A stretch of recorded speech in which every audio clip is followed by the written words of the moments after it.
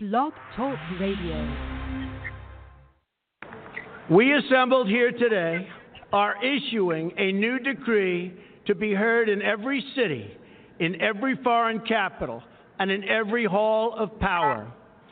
From this day forward, a new vision will govern our land. From this day forward, it's going to be only America first. America first.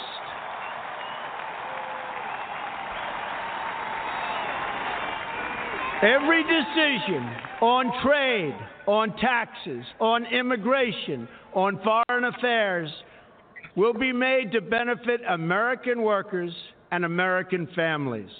We must protect our borders from the ravages of other countries making our products, stealing our companies, and destroying our jobs.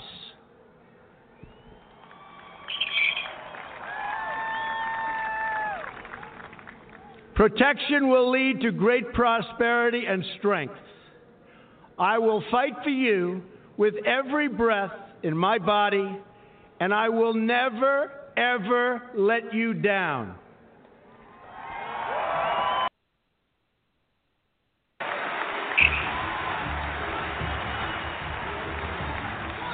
I am your voice. So to every parent who dreams for their child, and every child who dreams for their future, I say these words to you tonight. I am with you, I will fight for you, and I will win for you.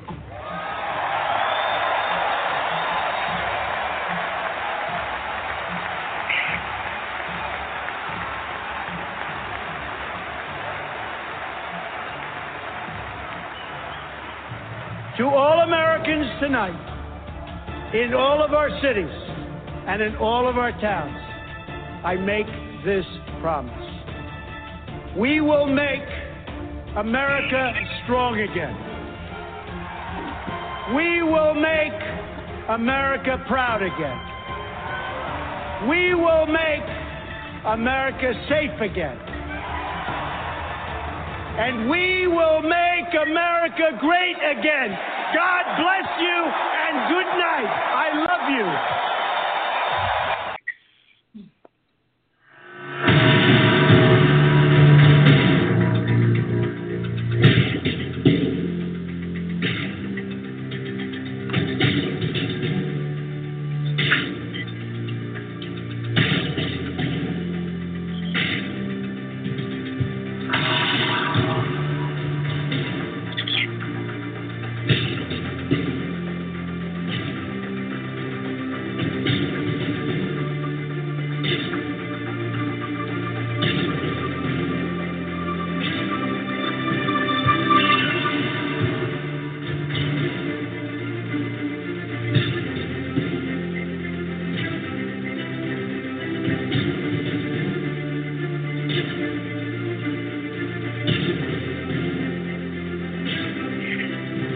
You are entering the Rory Sauter Show, home of America's Man of the Hour and home of America's biggest Trump supporter.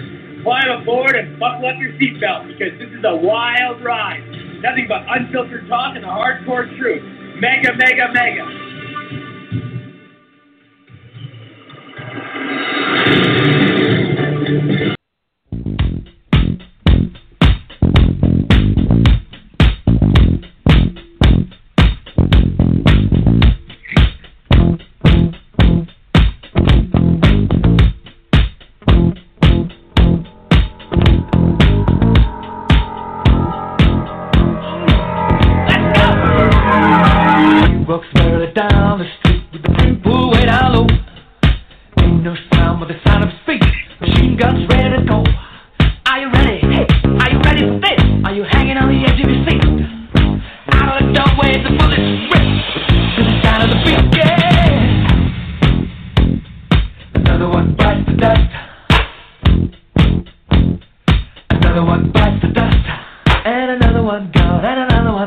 Another one bites the dust. Hey, hey, gonna get you too.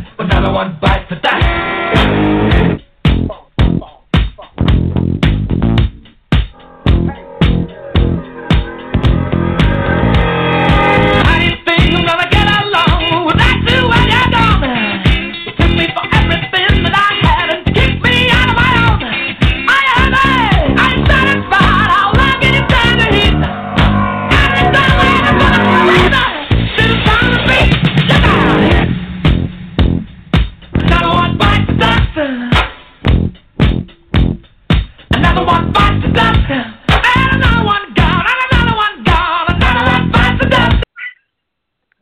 Yes, another one bites the dust, everybody. Happy Wednesday, happy hump day.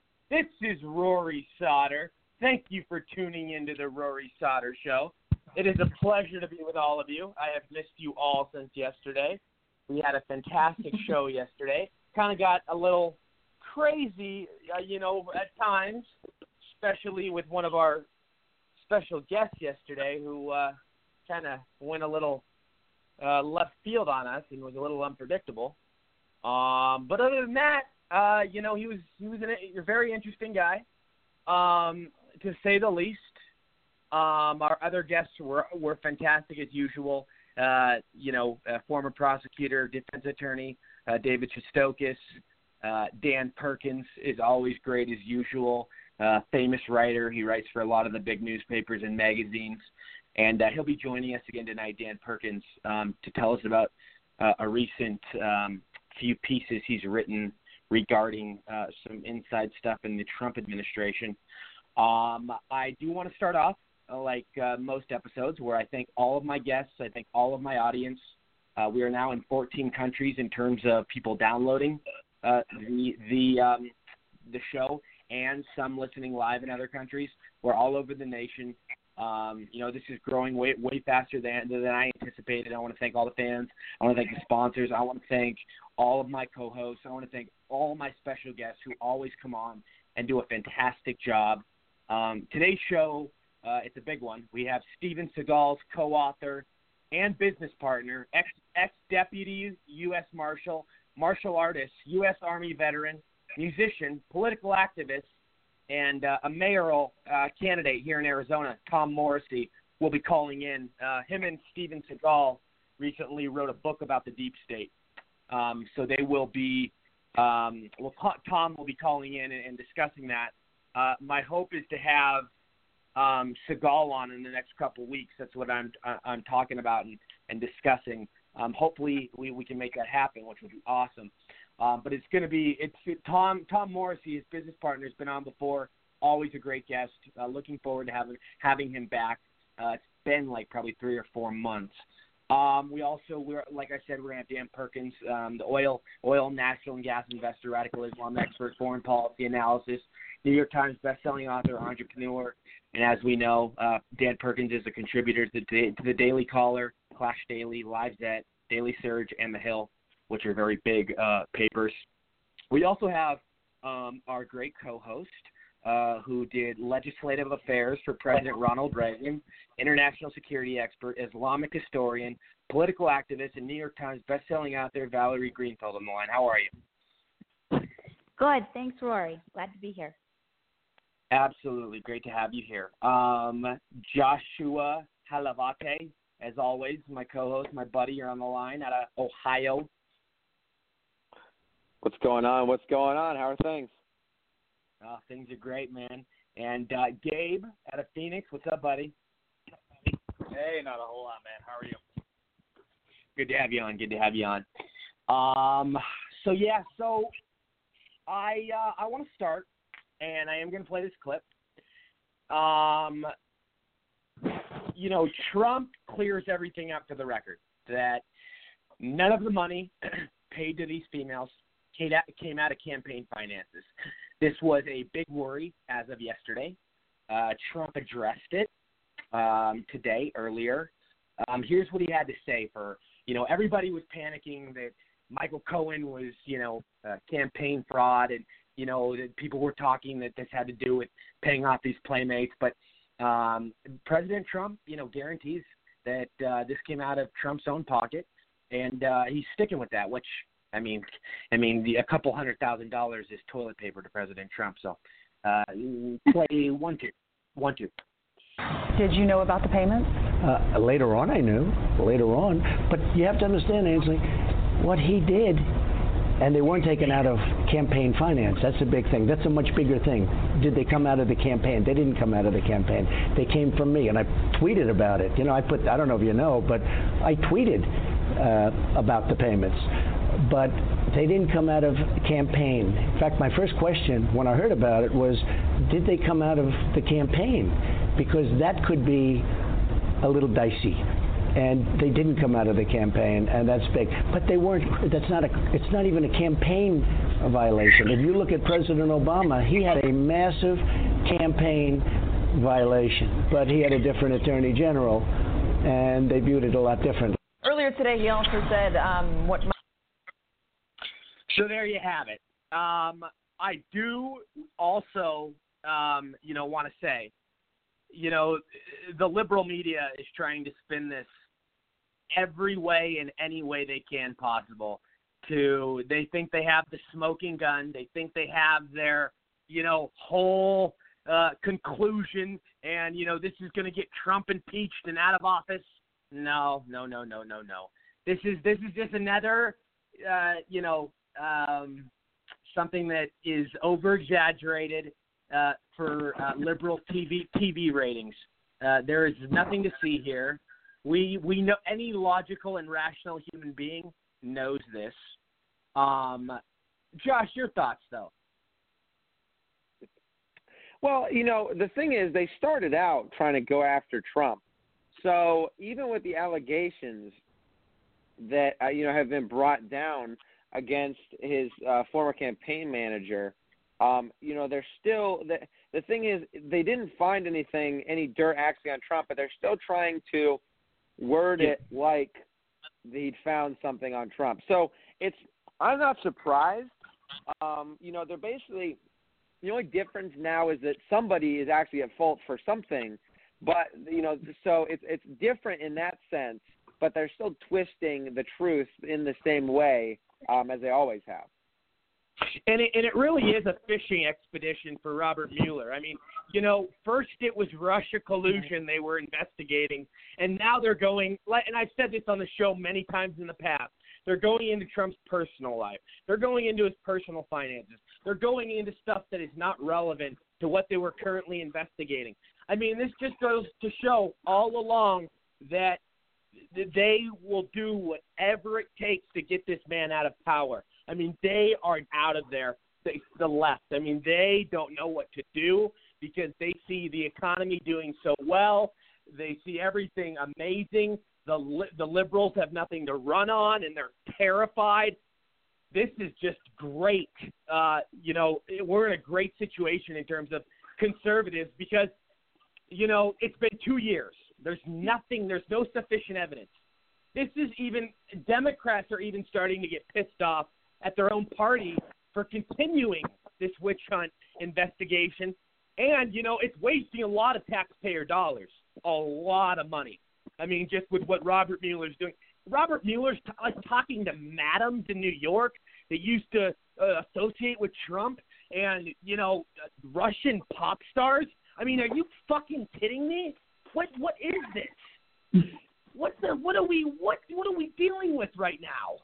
Oh my God! But I do want to welcome to the show. I do have two special guests. First of all, real quick, I want to get Valerie and Gabe's thoughts. Valerie, go ahead. Sure, I'll go first. Sure, thank you. I agree with everything you said. I think that they're just fishing, but the problem is, Trump was a private person. It's his private money. Why are we talking about this kind of thing at all? There's no crime. It happens every day in life. People pay people off. His lawyer committed some crimes, but that's not him. And, his lawyers will go to jail, and that's the end of it. But, unfortunately, the press won't let it be the end of it. Like you said, they're trying to create something out of nothing. And unfortunately, the if the press says something and nobody else is saying anything against it, then that's what people believe. And I'm not really concerned about this particular case. I'm concerned about the long term, how they're going to twist everything around. Yeah, exactly. Yeah, and you know what I've always said from day one? I have never trusted Michael Cohen. I think he is one of the most shadiest, sketchiest, weirdest dudes. And, when we're going to talk about this tonight, but Trump has made some stupid hires in his life. I mean, he has hired some people that aren't so bright and probably shouldn't have been, around. Like we see with Omarosa. There's other examples. All these different people that have started slandering him. I mean, it's dirty. But Dave, go ahead. Yeah, I mean, from my perspective, as far as this goes, I mean, it's the same tactics we've seen from the left over and over and over again, I mean, slander the other person's character, even when you can't find anything and find baseless accusations to throw at the guy. Attack the personal life as much as possible. I mean, any type of respect for the opponent has already dissipated well over a year ago. I mean, almost 2 years now. But we're into this, and I mean, it's not really anything new. If anything, it's just the same story repeating itself of, I mean, the left side media just losing their credibility over and over and over and over again. I mean, realistically, if you look at it, it's almost a good thing that they do it, because at this point, anybody that keeps on believing them is just going to lead to their own demise. And if anything, it's going to be the end of the left as we know it. I mean, we're already seeing them shifting their paradigm to a more extremist stance as far as socialism is now on the rise. I mean, they no longer even want to identify as themselves anymore. And nowadays, they're trying to shift into something far more extreme than it ever has been. And, I mean, the media isn't helping its cause. There are 50 different places with 50 different views, none of which are ever consistent. And, I mean, it's a shame that that's kind of what it's come to, because previously what we've seen was both sides can at least have a cordial discussion with one another and not have to tear each other's throats apart. Or at least that's been my experience with it. And then nowadays what we see is just complete lack of respect. If you believe this, then you're immoral. And if you think differently than me, then you're immoral and you're the worst person on the face of the planet.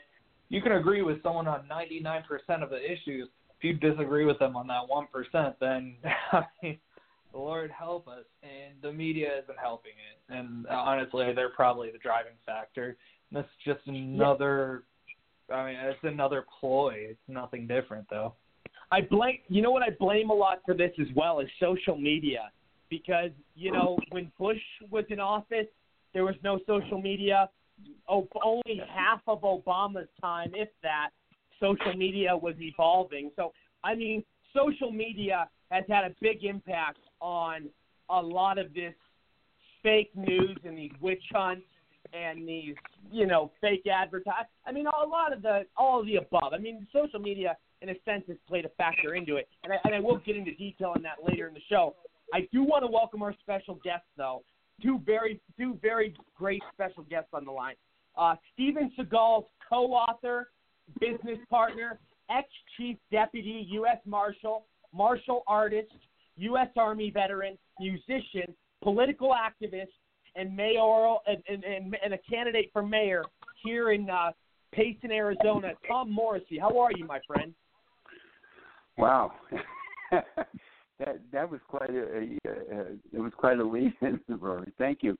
I'm good, thanks. I'm a little tired because the campaigns do that to you, but I'm feeling good, and I'm really enjoying the conversation. I've been listening for the last few minutes, and I like the energy in the defense of our president, our elected president, and I've had the pleasure of working with and for President Trump, especially when he was a candidate. And it brings a smile to my face to hear you talking, hear the conversation. It's well deserved, and it shows the strength that we're all going to need to have to get through this. What's coming at us, but in the end, we're going to be the ones that are going to prevail, and not the less. Absolutely. And Tom, stay on the line. We're going to get into a lot of conversations. I do want to welcome my next special guest, though, oil and natural gas investor, radical Islam expert, foreign policy analysis, New York Times bestselling author, entrepreneur, and a contributor to Daily Caller, Clash Daily, Live Zet, Daily Surge, and The Hill. Dan Perkins, how are you, sir? I also am tired. You kept me up way late last night. So absolutely. And for anybody that is, does not see this show live, I do want to say this in the middle. There is several places you can download it online. You can download it on Stitcher, iHeartRadio, Player.fm, Castbox, just to name a few, but there's several more.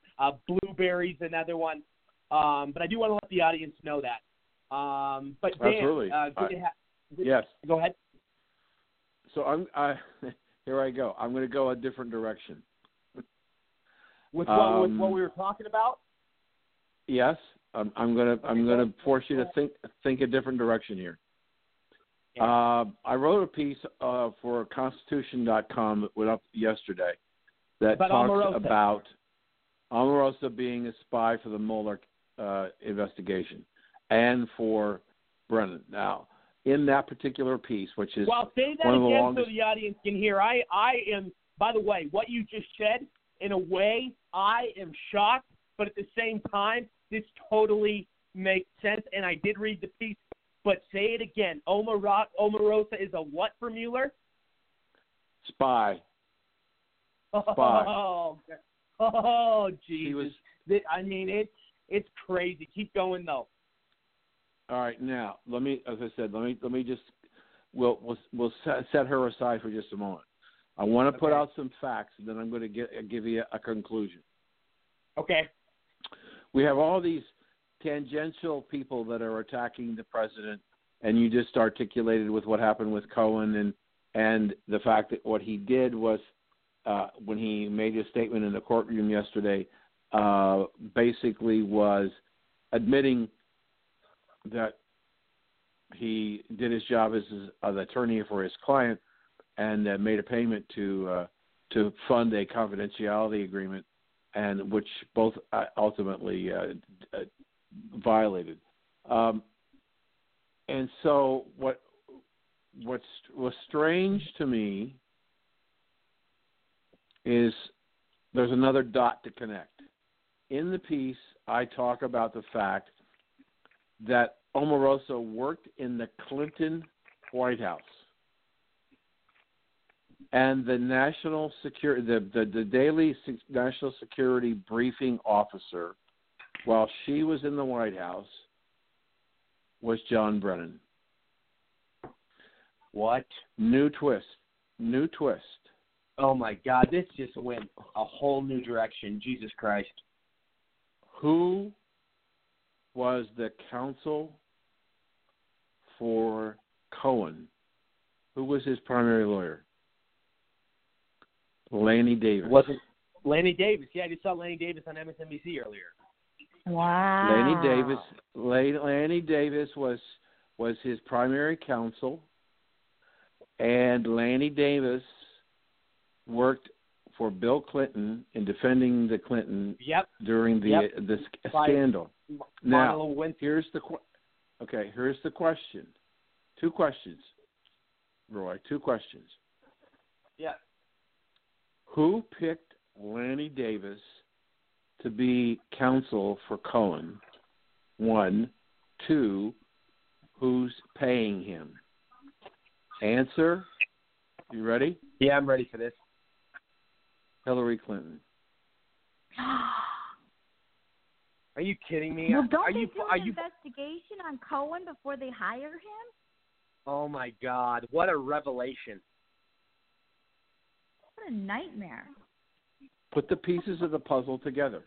Why would the private counsel for the President of the United States hire this guy who was Clinton's counsel and was a Democrat through and through? Who picked him? Who's From paying New York. for him? Yeah. Yeah, Who picked him? Who's paying for him? We don't know that, and nobody's yet to ask the question: who picked him, or who told Cohen you need Lanny Davis to be your attorney? Somebody persuaded him, and who's paying for it? And I believe the answer to the question is Hillary Clinton and Bill Clinton. This is so dirty. Tom, you want to respond to this real quick? I want you to respond to this. I have a lot to say. Wow, Jesus. Well, I'm not surprised at any of it. And if you go back, I was reading a thing today online that goes back to the Clinton White House and then goes right through the Obama administration with the Hillary, or before that, her time in the Senate, and just people's names they keep falling over one another. Lois Lerner, all the councils, all of the attorneys. It's like musical chairs, but it's the same people. And they were there for. Yeah, Hillary Clinton destroyed 33,000 emails that were subpoenaed, and nobody said or did anything, and it gets even worse. And then she destroyed phones. She destroyed computers, laptops. Hit them with hammers. And not a word is said. And I'm blaming the Republicans as much, if not more. And I am a Republican, but I'm not an establishment Republican. So I blame the establishment Republicans that are in control of our party. And they're the ones that are at fault. And and this whole thing of Trump. But the saving grace here for everything that I feel this from the bottom of my heart is that Trump is playing three-dimensional chess with people that are playing checkers. That they're not that smart, and they're not going to get him. And if anything, in other words, he's 10 steps ahead. He's 10 steps ahead.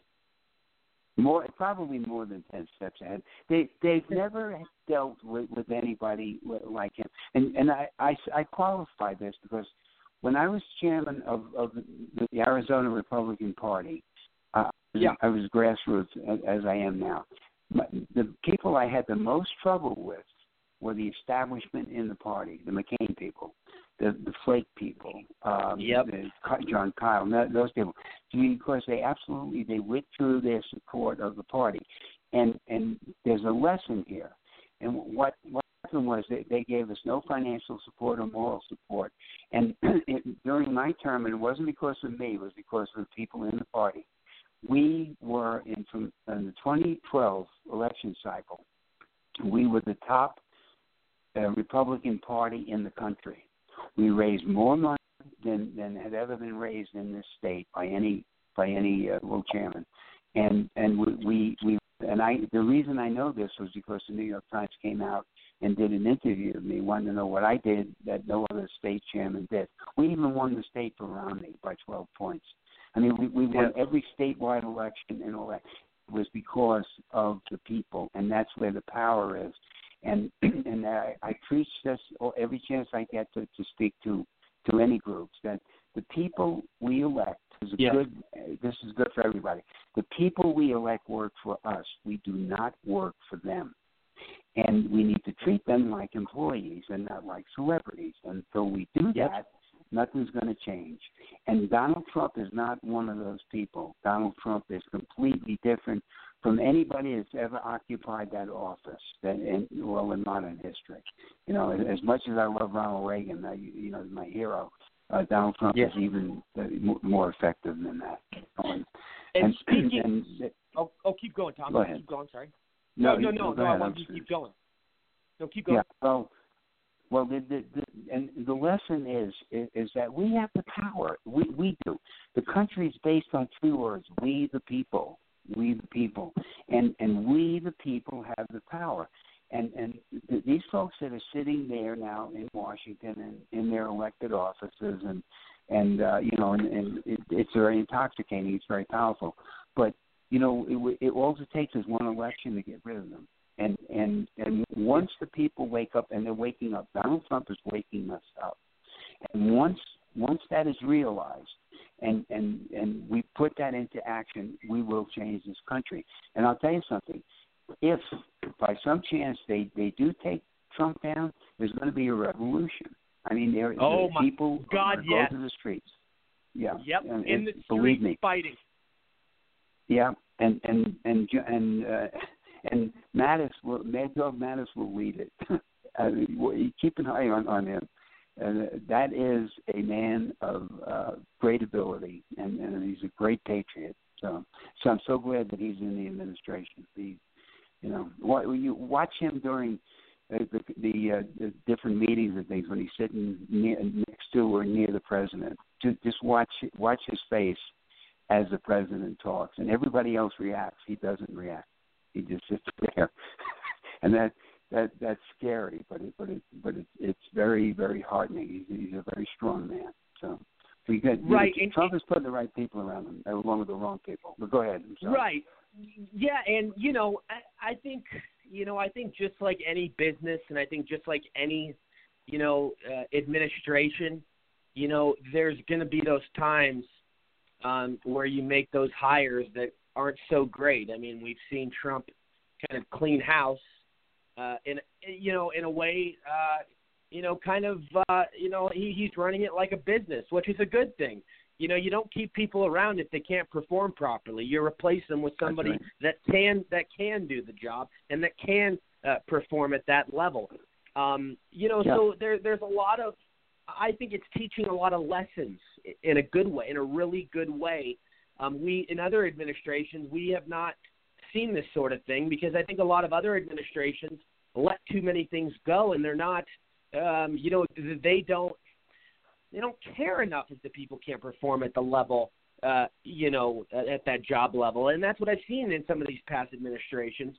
Obviously there's been some really good administrations in presidential history, but, there's been a lot of bad ones.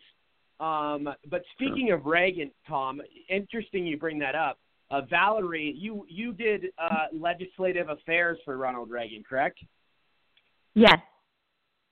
Very nice. Back in the 80s. Sorry? Back in the 80s, you did legislative affairs for Reagan. He was an amazing president, and I agree that he's not. Politically, they're very, very similar. In fact, I think Trump is much more conservative than I ever thought he would have been when he was running.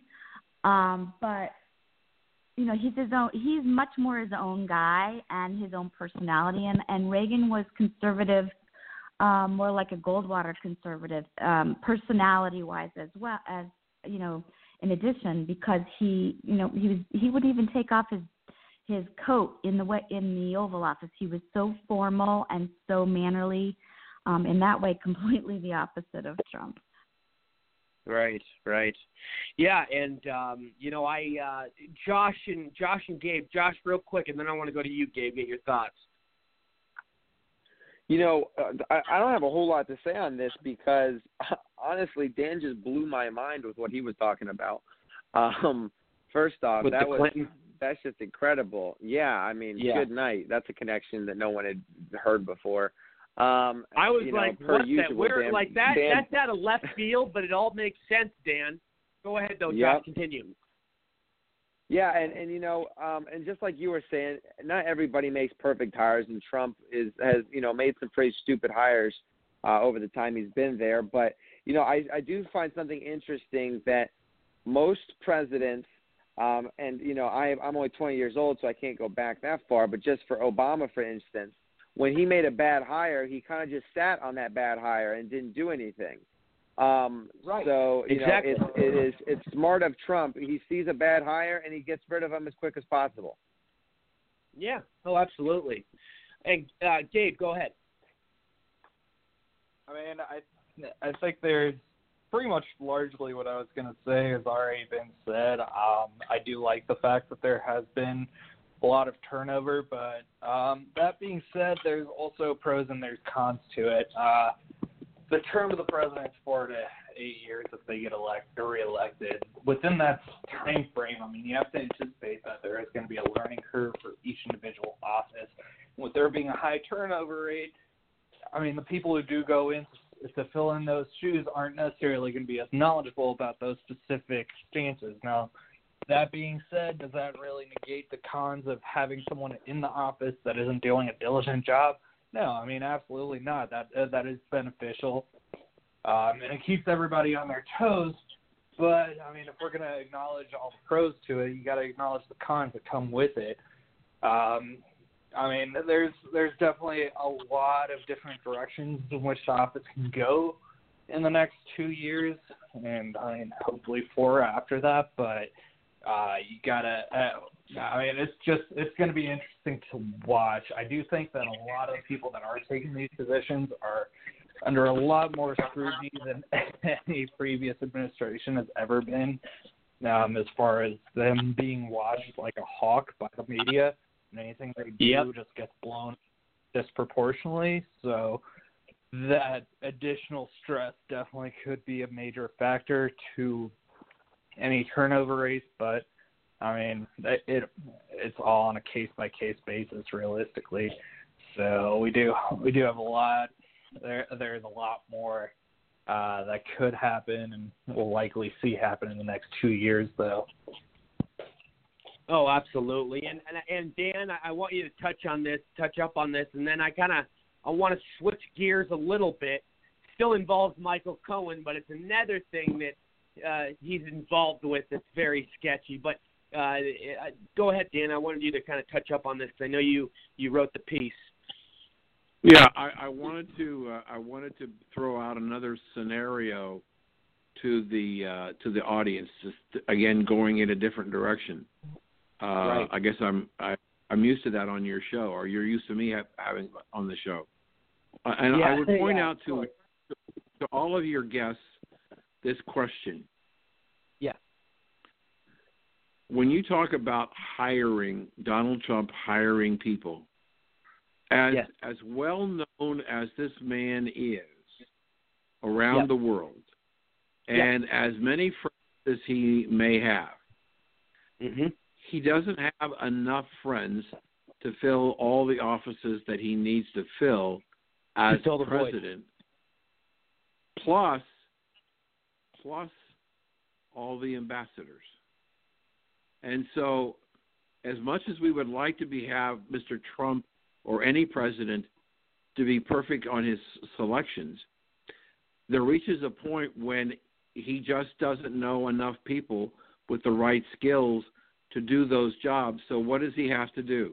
He has to depend upon other people to give him their best counsel as to who should fill a job. Now, sometimes that's political appointees for favors or whatever, but most of the time he's got a group of people who know people that perhaps may be able to do the job, perhaps, and they get hired. And as the president gets more skill and his staff, his personnel staff get more skill by looking at it, I think you'll probably see less turnover as they begin to identify the right assets for the right jobs. No, I hear you. It makes sense, and no, absolutely. I want to switch gears though. So let me. I want to play this clip. Michael Cohen was subpoenaed as part of the Trump Foundation now. The Trump Foundation probe. They're going into Trump's foundations. I want you to hear this clip, and then we're going to talk about this. But this is just nuts. This is nuts. Breaking news now on Fox News Channel and continuing coverage of the news that just came into us. And as it turns out, it's from the Associated Press. Top of A3, if we could. And this is the new information. This is the writing of the Associated Press. Investigators in New York State have issued a subpoena to Michael Cohen as part of their criminal probe into the Trump Foundation, his charitable foundation. A spokesman for the Democratic Governor Andrew Cuomo's tax department confirms the subpoena to the Associated Press moments ago. The subpoena was issued after Michael Cohen's attorney said the longtime lawyer and fixer for President Donald Trump has information that would be of interest to prosecutors at both the state and federal level. As a close Trump confidant, the AP writes, Cohen could potentially be a significant source of information for state investigators looking into whether Trump or his charity broke state law or lied about their tax liability. Anybody charged with a state crime could not be pardoned by the president. Messages left with attorneys for Cohen and Trump were not immediately returned today. Again, all of that from the Associated Press. Michael Cohen worked with President Trump for more than a decade. He rose through the ranks of the Trump Organization, eventually became executive vice president. Laura Engel in New York City now with more. Laura? Hi, Shep. You know, Michael Cohen has a long history here in New York, both professionally and personally. The son of a Holocaust survivor, he grew up on New York's Long Island, became a lawyer and a taxi medallion owner within a few years of each other, and later purchased several Trump Tower apartments. And that's where the connection to the president really began. It has been a big week, as we've been reporting, for the married father of two, who will be, by the way, celebrating his 52nd birthday this Saturday with a new title to add to his roster, admitted felon. Cohen earned his law degree from the Thomas M. Cooley Law School in Michigan in the early 90s, but could be disbarred if he is convicted. That's one part of it. And according to published reports, Cohen first met the president in 2004 while he was looking to buy an apartment at Trump Park Avenue. After siding with Mr. Trump in a dispute with a condo board at Trump World Tower, he publicly promoted Trump Tower apartments as a sound investment to folks, something that led Mr. Trump to offer him a job. Cohen quit his law partnership and went to work for the Trump Organization in 2007. Now, Cohen has a resume in politics. He was named Deputy Finance Chair of the Republican National Committee's Finance Committee in 2017, a post he resigned this year, citing the ongoing special counsel investigation. He also had Democratic ties, posting a picture of himself with Hillary Clinton in 2014 on his Twitter page with the hashtag Hillary Clinton fan. Cohen has also donated money to candidates on both sides of the aisle over the years, including Democrat Senator Chuck Schumer of New York and Republican Senator John McCain of Arizona. Cohen only recently became a registered Republican, too. He was registered as a Democrat in January of 2017. In March of that year, he tweeted that he was making the official move to join the Republican Party, adding that it, quote, took a great man at POTUS to get me to make the switch. Shep? Laura Engel, live for us. Thanks so much. Dan, I want to point something out to you. Did you hear that? Michael Cohen was a Hillary Clinton fan and a Democrat in 2014. He only recently transferred over to the Republican Party because of Trump winning. This all makes sense, Dan. Omarosa was a Democrat who worked in the White House and worked with the Clintons. So, and Brennan was part of the White House with the Clintons. I'm telling you, it's scary to even have the conversation that as Mr. Rush Limbaugh calls it, the Clinton crime family, how powerful they really are. I want to know now. I want to get and I definitely want Tom. I want to get a lot of your thoughts, and we're going to go into a lot of stories, Tom. I want to talk about your book about the deep state too, Tom, which really talks a lot about this. But Dan, Dan, your thoughts on this whole them investigating the Trump Foundation. I mean, this is just another way to try to bring Trump down. This is so out of the Russia box. I mean, it's beyond absurd. Well, first of all, I have a foundation, a legitimate 501c3 that I've had for a number of years, and we have to file our returns and everything just like everybody else. The thing that's interesting about go ahead. Yes, sir. The thing that's interesting that your audience needs to know that the vast majority of all the money that is distributed out of the foundation comes from the personal money of the Trump family.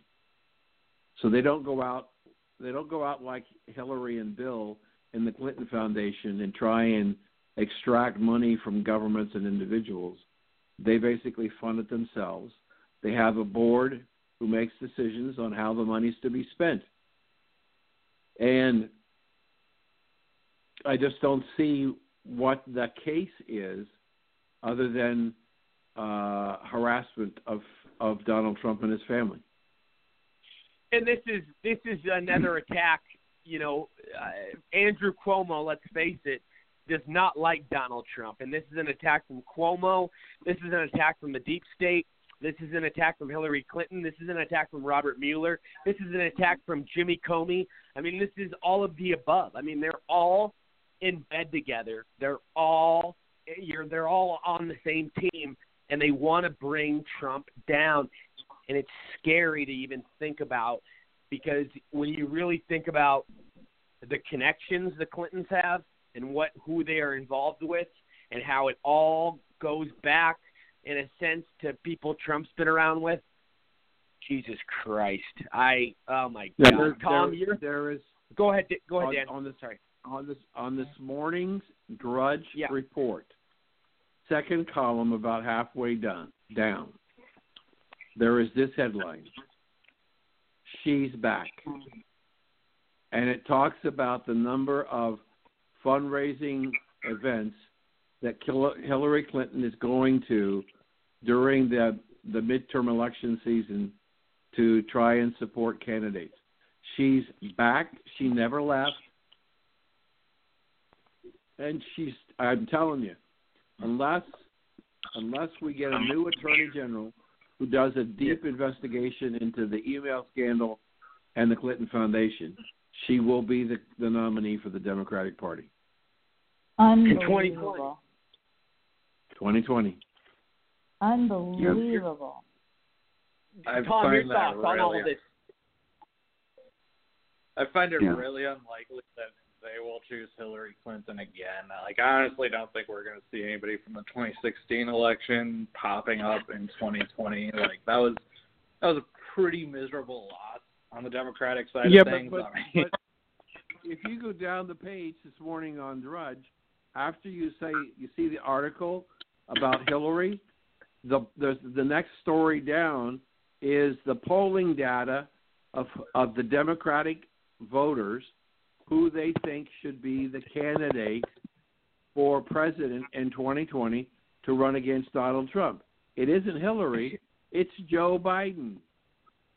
Joe Biden. Worse. So I don't agree with your observation.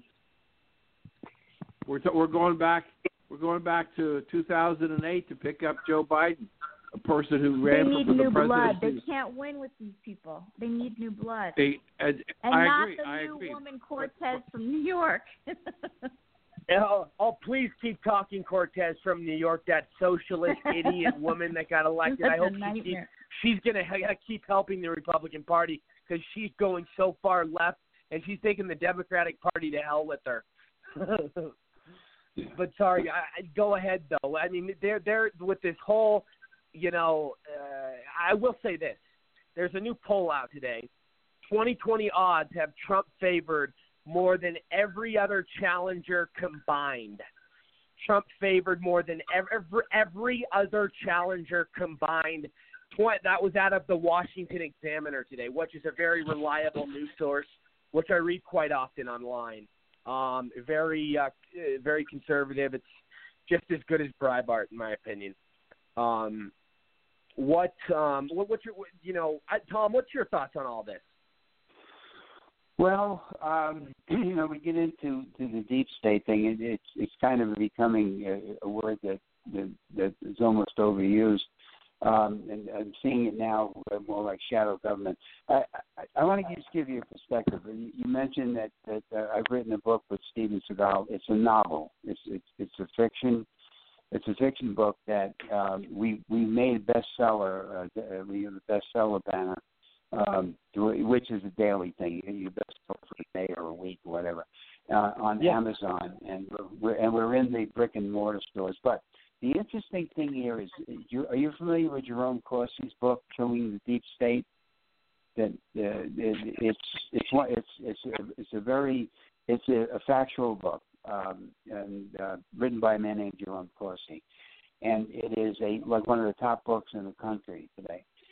And what's interesting is that pairing Stephen and my book, which is called The Way of the Shadow. Real quick, to tell the audience, the book you wrote with Steven Seagal, your co-author and business partner, it's called The Way of the Shadow Wolves, the Deep State and the Hijacking of America. And it was Sheriff Joe Arpaio, who's a good friend of ours, did a foreword for it as well. Yeah, and that book, we wrote that book because what we're trying to do is to we also formed our own publishing company, Fifth Palace Publishing, and we're working on a sequel right now, and it looks like The Way of the Shadow Wolves is going to be a movie. We're talking about the writing the screenplay right now. The reason I'm bringing it up is Jerome Corsi's book, Killing the Deep State, which is all over the place. Newsmax is advertising it and running pieces of it as part of their news features.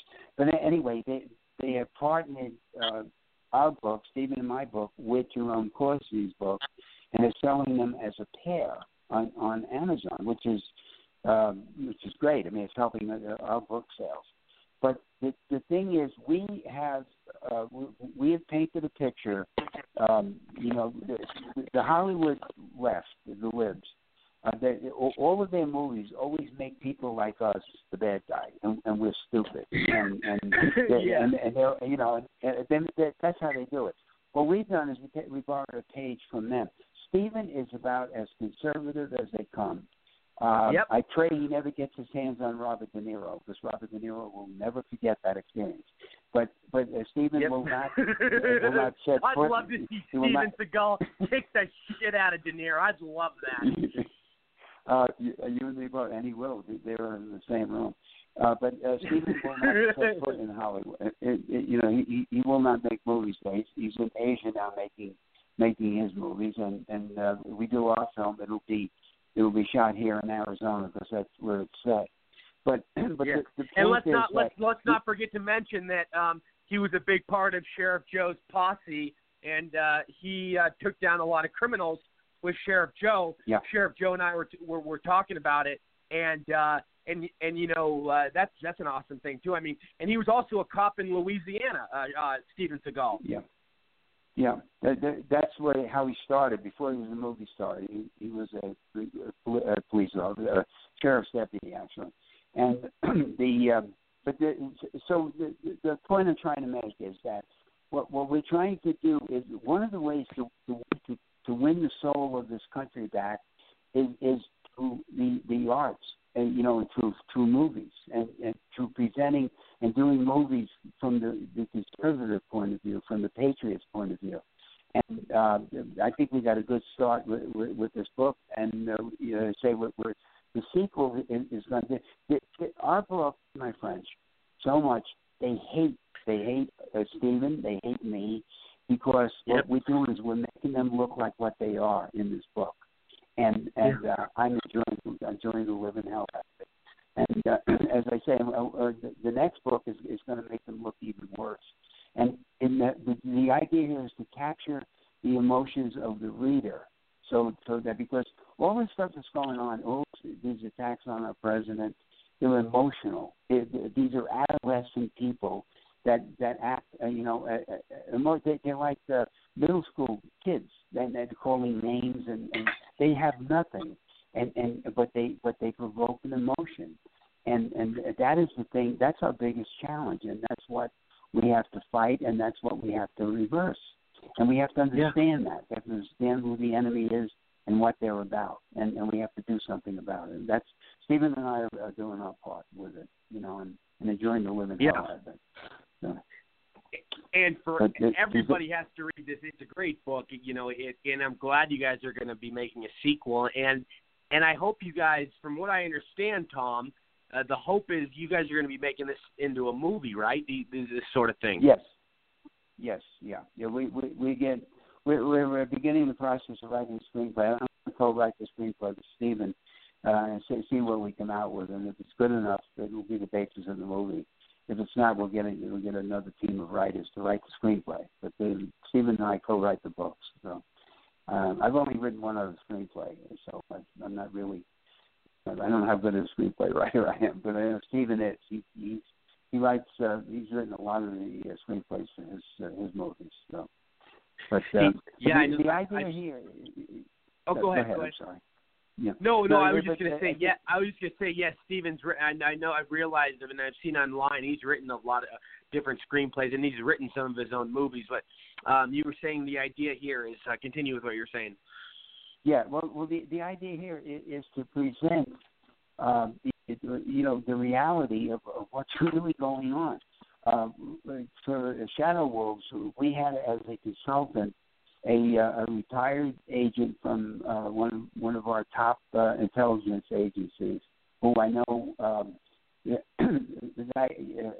He's a real deal, and the way the storyline was developed was to some of the things that he let us know that happened back in the day, but it's still going on because the culture is the same. It doesn't change, and a lot of the things that the way the world works doesn't change. And we got to get that out so that it's believable and accepted, by people in our country. I mean, you have young people, a lot of young people who were never taught civics. They weren't taught history.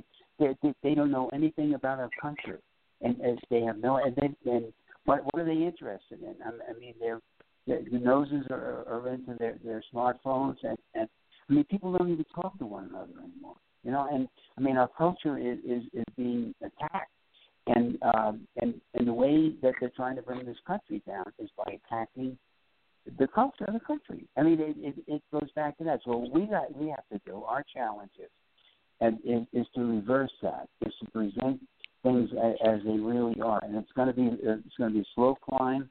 It's going to be very gradual, but if we don't do it, we're going to lose our country. And we have to do. Every one of us needs to do everything we can to preserve this country, because we'll never get another chance. So. Yeah, and I know there's a lot. Believe me, I know everybody on the line right now wants to say something, and I just have something quick to say, and then I'll give anybody else the floor. But I do want to say, the left truly does want to destroy our country. If you look at their agenda and you look at what they are going by the same thing Hitler went by. Hitler was a socialist. He's exactly the same as Bernie Sanders. Hitler was a liberal socialist. And what does Bernie Sanders and the left want to do? They want to take away your guns. What did Hitler do before he killed all his own people? He took away their guns. This is what communism is. They want control of your insurance. They want control of your health care. They want control of your guns. They want it all. Like they want all the information, and they want to bring illegal aliens in. And we just saw what happened with that poor little innocent girl, Molly Tibbet, who was jogging, and an illegal alien was in the country and killed the poor little girl. And this is another thing the left wants to do, is increase illegals coming into our country without vetting them, without knowing where they came from. There's something called the visa lottery, chain migration, which, what the visa lottery is. They just randomly pick, and this is something Obama set up, randomly pick people, oh, come on in. And chain migration is a terrible epidemic. But we all know that, the border is tightening. It's getting more secure. A lot of illegals now are fleeing to Canada, thank God, because of Trump's, strict getting the border laws are getting more and more stricter. But it's crazy, the people that are in this country, and that goes all into the deep state. That was all part of the deep state's plan. Bring in foreigners, open borders. That's one of the things. I mean, and Zelensky's playbook. Go look at Zelensky's playbook. It's rules of radicals.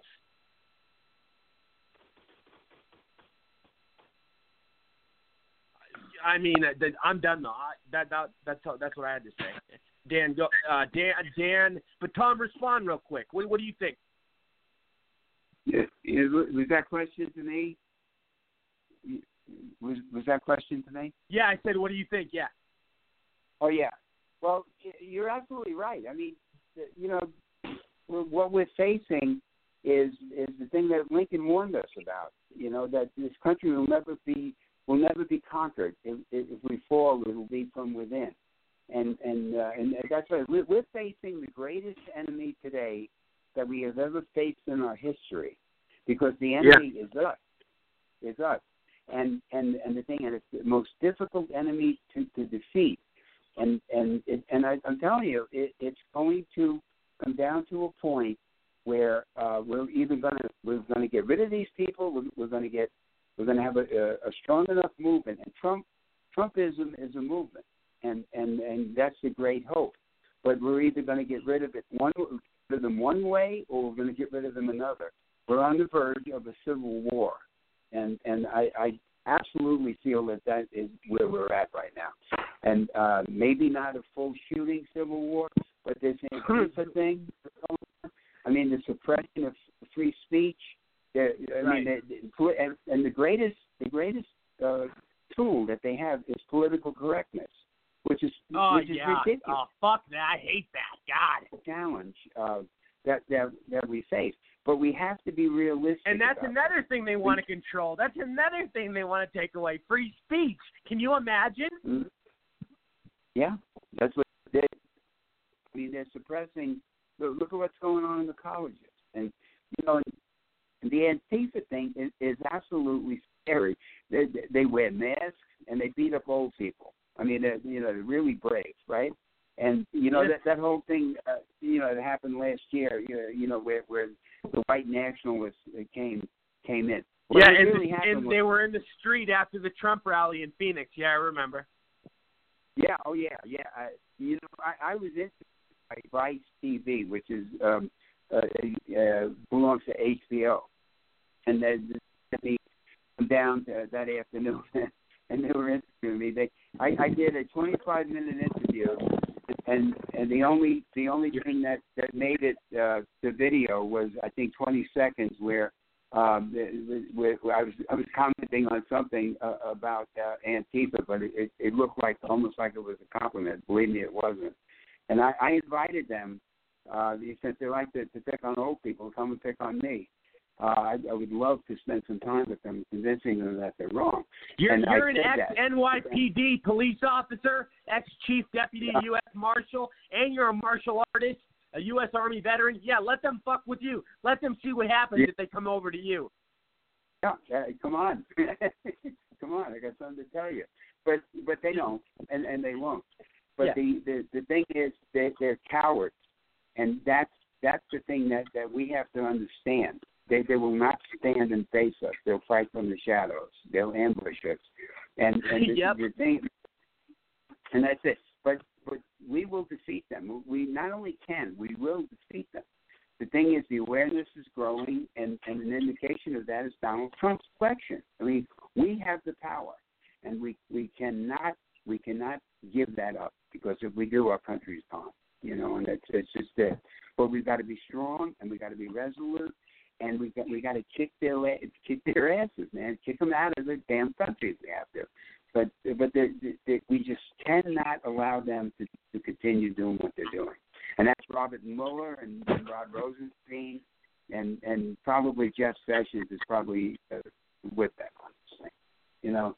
Jeff Sessions needs to go. He needed to go a long time ago. Dan, I know you want to respond to this. Dan, please go ahead. Yeah, I'm a student of American history, and my passion is the American Civil War. And so when your guest was talking about a civil war, before Lincoln became a candidate for president, he made speeches all over the country. And one of the most famous lines he said was, "A house divided against itself cannot stand. It cannot remain half free and half slave." We can't today continue this division in our country, where one part of the country, one part of the population, one part of the leadership is attacking the fundamental rights of the Constitution by wanting to destroy the Constitution, and the other half trying to keep us free. It can't continue. Something's going to have to change, or the country will not survive. And I listened to the dialogue this evening, and what struck me was how sad I feel as an American to understand every day how vicious the deep state is and how deep the deep state is in this country. I don't think we have any true sense yet of how ingrained it is in our society at all levels and how much they're trying to get rid of this nation. Yeah, it's scary. It really is scary. Josh, go ahead. Yeah, as I'm also a huge history buff to no extent as much as Dan does. But I like to get as much history information as I can, and one of my passions as well is the Civil War.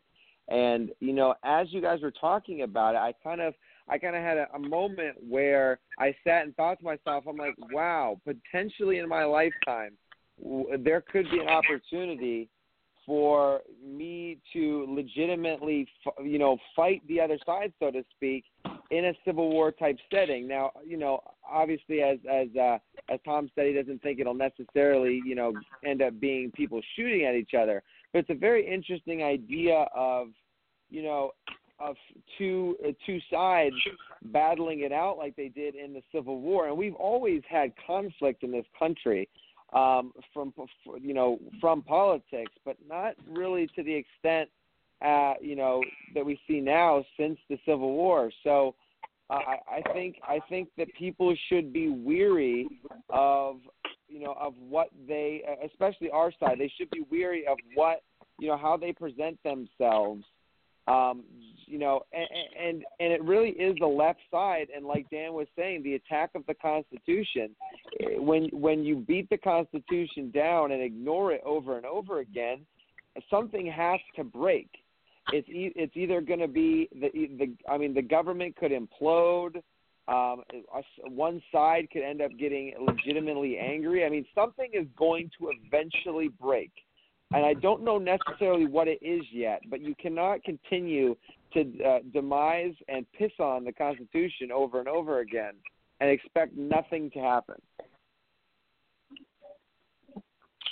Yeah, very well said. Valerie, go ahead. I hear what you're all saying, and it's very scary. And I guess I prefer to not hear it, like probably the majority of Americans, and put my faith in Trump and the Republican Party that we won't allow any of that to happen.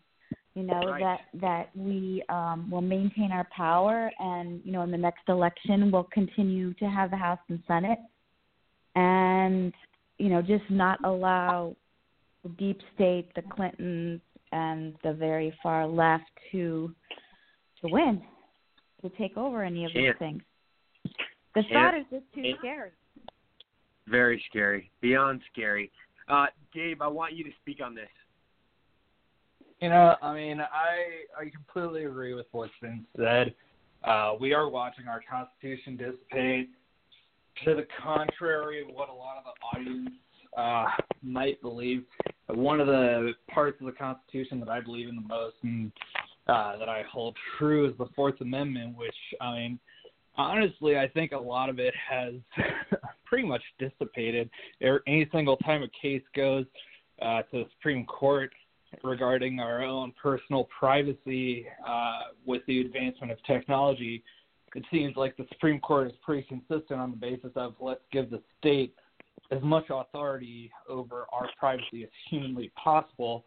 that seems to be the reoccurring trend that we see where, I mean, the Constitution, we're just poking holes and creating more and more exceptions, which at the end of the day, I mean, you look at it's like anything with the law. You look at the initial rule and then you look at all the 50,000 following exceptions.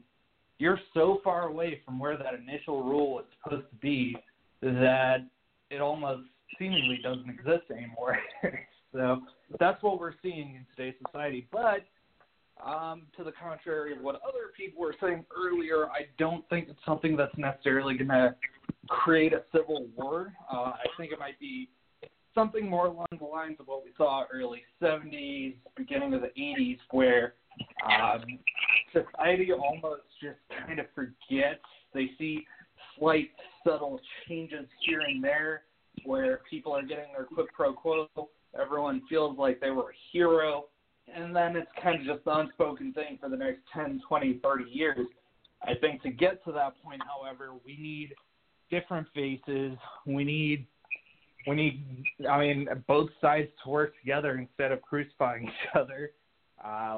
We definitely need to see a significant amount of change from both sides of the political parties before we see society moving that direction. Because right now, I mean, we're still at the very beginning where everyone's kind of getting more and more separated into their own political ways.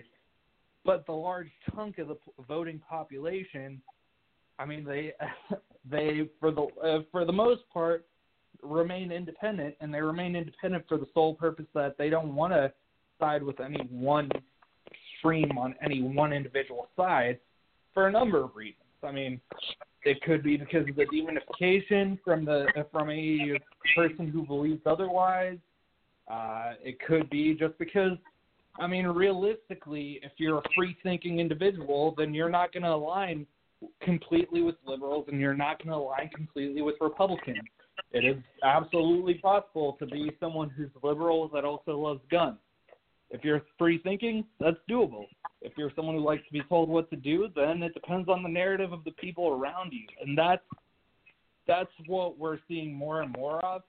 And that's also why we're seeing more and more people kind of shy away into their own independent crowd nowadays, in my opinion, at least. Well, yeah, well said. Definitely have a point. I like where you were going with that, Gabe. Somebody wanted to respond. Go ahead. Rory, I just. Rory, I'm sorry. I have to leave. I have to leave the show. Something I've got to do at 8:30. Okay. I apologize if it's not being on. I hope I can be on again. It's Tom Morrissey. Yes, Tom Morrissey. I want to give you, before you go, I want to give you anything you want to, advertise. You're running for mayor in Payson right now. Please, in Payson, Arizona, before you go, I wanted to. I wish you could stay a little longer, but I will have you. How about I have you back on next week? Is that a deal? That'd be great. I'd love to come back on. And okay. And before you go, just for my viewers, so you're running for mayor out of Payson, Arizona. What are some of your main policies? What are some of your things that you want to put back in order right away, right when you get in office? Top 3. Well, I want to give the control of the town back to the people. Right now, we have a town's mayor and council that are running the town around, and we are one of the few towns in towns and cities that have a tax on food, which I'm going to work very hard to rescind. That's the cruelest tax of all. We all have to eat, and it impacts everyone. But I want to establish transparency. I want it to have an open government so that the people see exactly what we're doing, they know why we're doing it, and if they don't agree with it, we're not going to do it. And it's going to come down to that. But one thing I did want to say to everybody before I leave, and I don't want to be a downer, but think about this. The United States now is a judicial dictatorship. No law stands without the approval of the courts. When you have a federal district judge able to stop the will of the President of the United States, you have a judicial dictatorship, and that's what's happening. We have activist judges who are mostly liberals doing this, and that is something that we have to stop, and it has to stop now. You know, but anyway, thank you all. I really last thing before you go, Tom. Yes. Craziest memory as a U.S. Marshal. Craziest memory, and an NYPD police officer. I mean, those are two big things. I mean, well, as U.S. Marshal, I don't know if you remember the movie and the book, The Falcon and the Snowman. That was about Christopher Boyce. Did anybody remember that? The Falcon and the Snowman? Rings a bell. Yeah. Okay. Well, it's about the son of an FBI agent who's working as working for in some capacity for the CIA, and he sells secrets to the Russians. He gets found out. He gets convicted and sent to prison. His name is Christopher Boyce, and he escaped.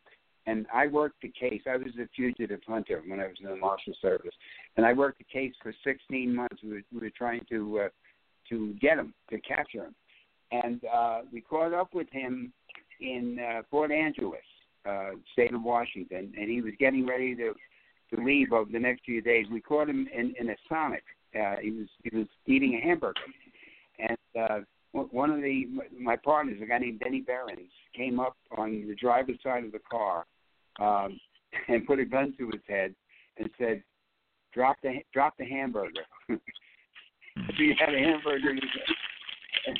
And for five years, that phrase and Denny Behrens' gun was in the Smithsonian because that was that big of a case. So that was probably the most memorable case that I worked. And I would get a kick every time I eat a hamburger. Think of it. But anyway, good night, everybody. Thank you, and I look forward to being on again. Take care. All right, thanks, Tom. We'll have you back on soon. Thanks. Always a pleasure. Tom Morrissey, everybody, buy his book, The Way of the Shadow Wolves. The Deep State and the Hijacking of America. Please tell everybody where they can find it. On Amazon and Barnes & Noble. They're in Barnes & Noble stores. They're in Sam's Club. They're in Walmart. And Amazon's probably the easiest way to get it. But you can get it on Barnes & Noble online. So it's just about everywhere. So excellent. Tom Morrissey, it's been a pleasure. I'll talk to you. We'll have you on next week. God bless. Have a great night, sir. Cheers. God bless you. Take care, Rory. Bye now. My turn too, Roy. Dan, yes, please. What do you? I wanted you to talk. I want you to. Oh, you got to go. Oh, okay. All righty. Dan, I want to thank you for coming on. 11:30. No, yes. I know. You're over. You've been on here an hour. It's over time. Yes, absolutely. But before you go, I do want to ask you your thoughts real quick on how this is all going to play out for President Trump in terms of with the Mueller thing, with Michael Cohen, with all these people ambushing him all at once. I want to know your predictions because you know what? That piece you came out with earlier where you wrote that big article about the Clintons being involved, I mean, that is absolutely genius, and nobody could have ever thought of that, and it all adds up in the puzzle. Came out of left field, but totally makes sense. I'm beyond impressed, but I really want to know your thoughts, though, in terms of what do you think the outcome is going to be. If you're a writer, you predict this stuff, you're on the inside in Washington, D.C., Well, I don't know that I'm on the inside, but I do have contacts there. Yes. I believe that it's interesting. We were talking about last night with the gentleman who was vehemently against all religions and atheist, whether he was atheist or agnostic is irrelevant. Yeah. But I was thinking about there have been times in our history of our country where I believe divine intervention has given us the right leader for the right time, and in some cases really at a time when we need a change in direction, a new philosophy. We need leadership. And I think that the American people, and I was talking to a friend of mine I'm on his show every week out of Chicago, an anchor by the name of Charles Butler. He's been in the Chicago radio scene for a long time, and he's syndicated all over the country. Very nice. And we were talking today, and I said, do you remember what the percentage of the black vote was for Donald Trump? And he 8%, said, and now 8%. Now it's 36%.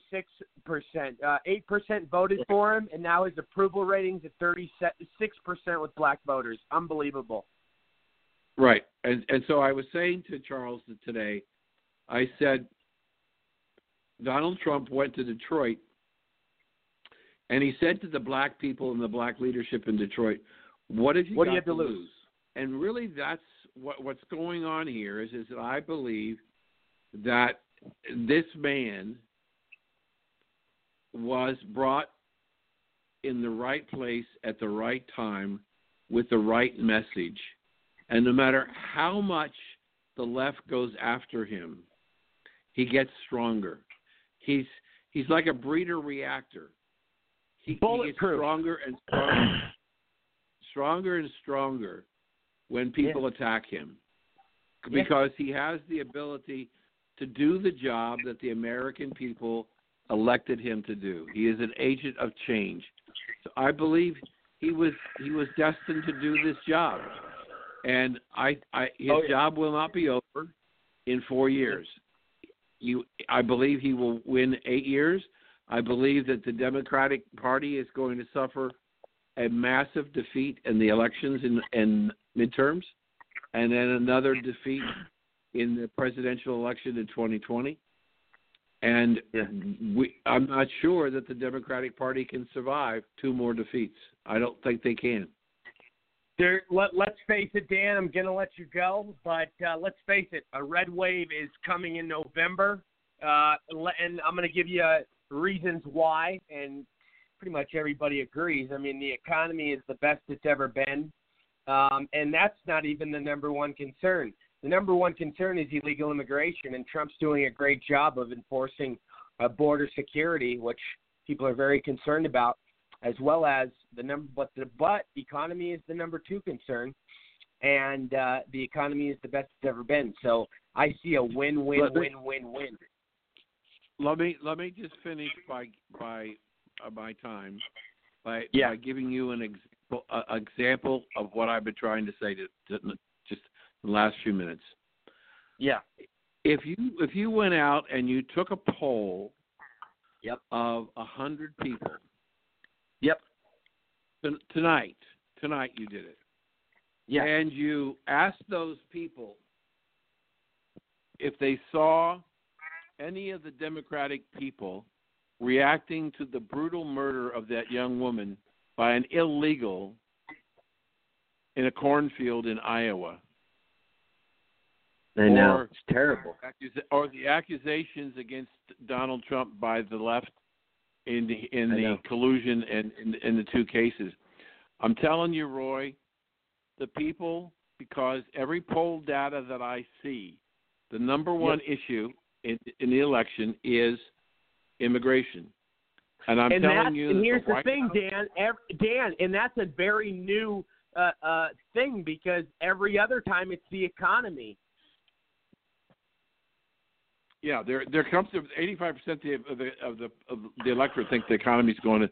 So, but what I'm saying is the power of the message of what the Democrats, how they minimize the death of this young woman, this brutal murder of her, and how the White House positioned that it was an illegal person who should have never been in this country, and had that person never been in this country, that young woman would still be alive. Right. The Kate Smiley case in San Francisco she would have been alive because the guy who was in San Francisco had been convicted as a convicted felon, and he came back into the country 5 times illegally. And so I think that story, that message of what happened today and that young man in court sticks more in the claw of the American people than what they're talking about Cohen or Manafort. I think that's much more important to them. And the Democrats butchered it. But I got to go.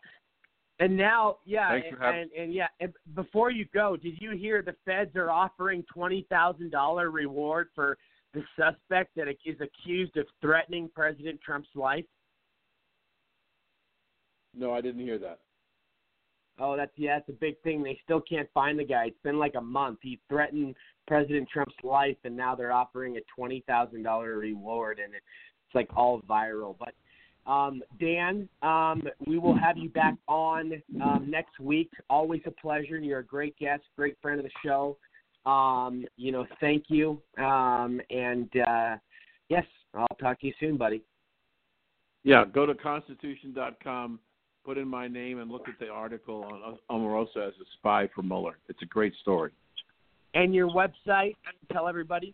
DanPerkins.guru. And thanks for having me on. It's always a pleasure to be with you. All of you. Always a pleasure. Always a pleasure to have you here. God bless. Bye. Bye. Dan Perkins, everybody. I do want to welcome our next special guest, entrepreneur, venture capitalist, hedge fund manager.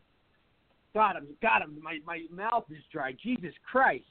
Hedge fund manager, economist, and entrepreneur Joel Block is with us. How are you, my friend? Hey, Rory. How are you, man?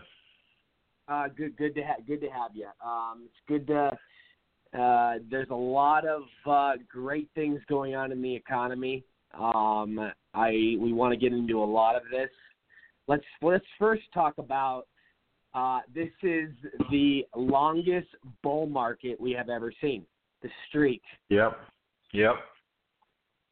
What are your thoughts on this? I mean, I know you've been studying this. There are a lot of naysayers. There's a lot of negativity, and I always ask the question, what's the hidden agenda? What are people thinking? Because that's kind of how you have to get to it. Who stands to benefit from whatever it is they're saying? A lot of people say a lot of things they shouldn't be saying. But I think that the economy is fundamentally different now than it was 10 or 15 years ago. Beside the fact that the corporations have cleaned up their acts since 2007 and 8, they reduced a lot of expenses. They've tightened the ship quite a bit. Business models that companies are using is quite different, and that justifies a much higher multiple in the stock market. They're much more dependent on subscription revenue than they had been in the past, which is more predictable. It's better. And for those reasons, the market is strong, and I don't see a material change. There could be a daily setbacks, but I don't see a material change on the horizon. Yeah, I know I'm going to let I have a lot of thoughts, but Gabe, I haven't heard from you in a while, and you know a lot about, you're great at this stuff, and then so am I. But go ahead though. You study this stuff every day. Yeah, I do a lot of I do some VC work. I used to nowadays. Largely, I used to day trade stocks. Nowadays, I focus more so on cryptocurrency. Some laugh, others enjoy the profits. But realistically, as far as the market and what we're seeing, it's been for cryptocurrency, it's a completely different ballpark. It's global, a lot more volatile than what we see with the stock market. As far as the stock market is concerned, it's just increasingly been growing. I wasn't doing this 20 years ago, so I can't really talk to how different it was back then. But as far as the basic trends, they're as far as stochastics and all that's concerned, I have to do some TA analysis on it. But you're right. It is still bull market, still looking good. On the cryptocurrency end, not as much. Everyone's hoping and keeping their eyes on Bitcoin and ETFs, which are hopefully soon to come. I think the next deadline is within a week before we find out more about one of the Bitcoin ETFs that have been applied for. But there have been a few that have gotten denied so far, so there are a lot of people expecting the price to go down, but like I always say with cryptocurrency, if you're expecting the price to go one direction, place your money expecting it to go the opposite. Yeah. Sure. Yeah, and that's another thing, Joel. You know a lot about crypto, and we will get into that conversation shortly. I want to go to you, Josh. Go ahead. I want to get your thoughts. Yeah, I mean, honestly, I'd love to go into the crypto here right now because it's something I have a couple dollars into and just talk about for a second. Well, you know, to make an announcement to everybody on the air, Gabe and I and another business partner of ours, we are starting our own cryptocurrency platform and business. So we will give you the further details in the coming weeks.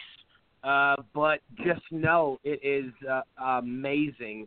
If Gabe wants to kind of give like some spoilers, he's more than welcome. But that is Gabe's choice. Yeah, no, we'll lead into that. I want to hear what the other folks have to say first, and then we'll definitely shift into that one. Absolutely. Valerie, your thoughts on the market. I know, the economy's doing so well, and, I mean, there's all these new different platforms and technology so evolved, and everything is so, it's moving like never seen before. It's amazing. No, I mean, there's nothing bad to say about the market. I mean, if you're in it, you're making money. I know nothing about the crypto. I think I'm too afraid of that because it's too risky for me. But maybe you guys can educate me about it more. I mean, the market's great. I have nothing bad to say about that. In fact, I'm trying to get my kids involved because, it's an easy way to make money if you watch it. You know what you're doing. Oh, absolutely. Yeah, it really is. And it's all about time.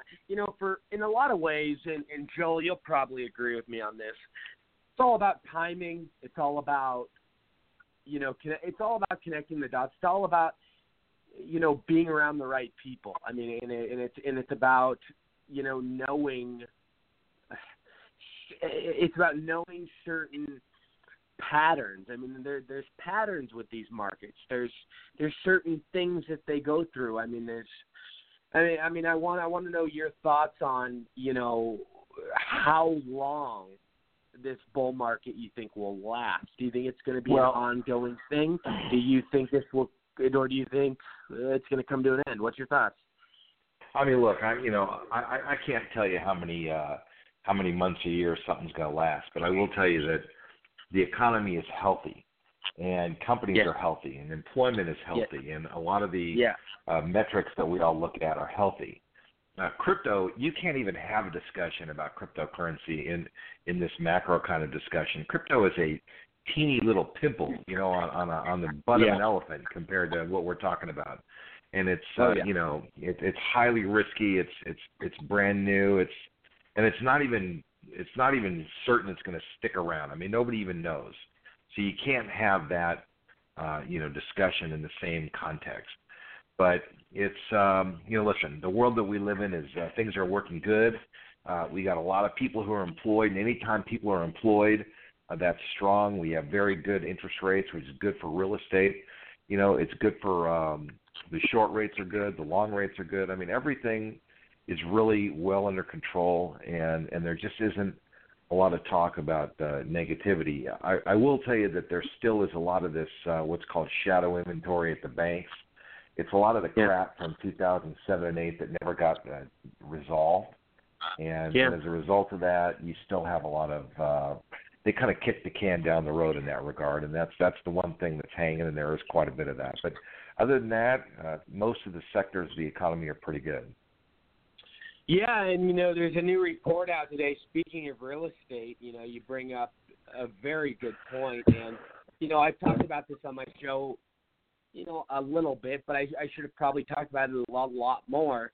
The real estate market is booming right now. I mean, the market, we are living in the best real estate market probably ever seen before. And now you can get a loan. I mean, this is the kind of economy we're living in.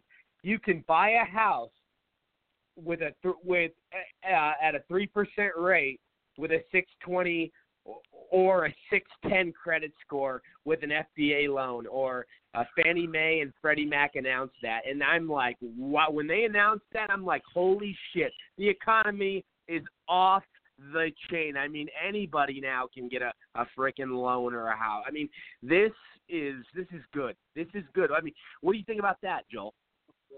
Well, that's what caused the problem 10 years ago, was that anybody could get a loan. When they started making loans to people that couldn't support the debt service on those loans, that's when everything went south. But it's a little more regulated now. I mean, who wants to speak on some of these? Listen, Americans, let me tell you something, Rory, and you'll recognize this. Americans have a very short memory. And our memory is short because it's not fun to have a long memory. It's really no fun. And so, the banks, when regulations are too tight, banks aren't making loans, and there's a lot of people that make their money in that industry. And so everybody has an incentive to, get the engine humming again, and then get people borrowing, because borrowing stimulates construction, development. A lot of the wheel of our economy spins when this happens, and so a lot of people have an incentive to make it work. And when they loosen it up too much is when they lose control of it. And the question is, how much do you loosen it up before you lose control? I will say it is not. It is Go not ahead, as loose as it's not nearly as loose as it used to be. I mean, realistically, as far as credit scores are concerned, it might be a little bit better saying that people with the 620 can get it, but at the end of the day, with the type of income that is required in order for people to go ahead and get approved for these loans, I mean, your mortgage has to make up a third of your income. But for what we're seeing is issues more so with the self-employed crowd popping up, because, there's tax incentives and write-offs that you can declare. But the issue is, once you declare them, then it doesn't matter what tax bracket you fall in with the IRS. You fall in a whole other tax bracket when you apply for the loan, which now all of a sudden is significant. It shows that you're bringing in significantly less than what you're realistically bringing in. You can write off miles, for example, that'll get you 75 cents off per mile, which realistically probably costs you significantly less than that, maybe 25 cents, if that, in gas and wear and tear. And that's a tax write-off you can take, but you can't take that you can't take those tax write-offs if you want to be able to go ahead and get approved for a loan. And that's the major issue we're seeing, which I'd be interested to see how it plays out over the next 5 to 10 years.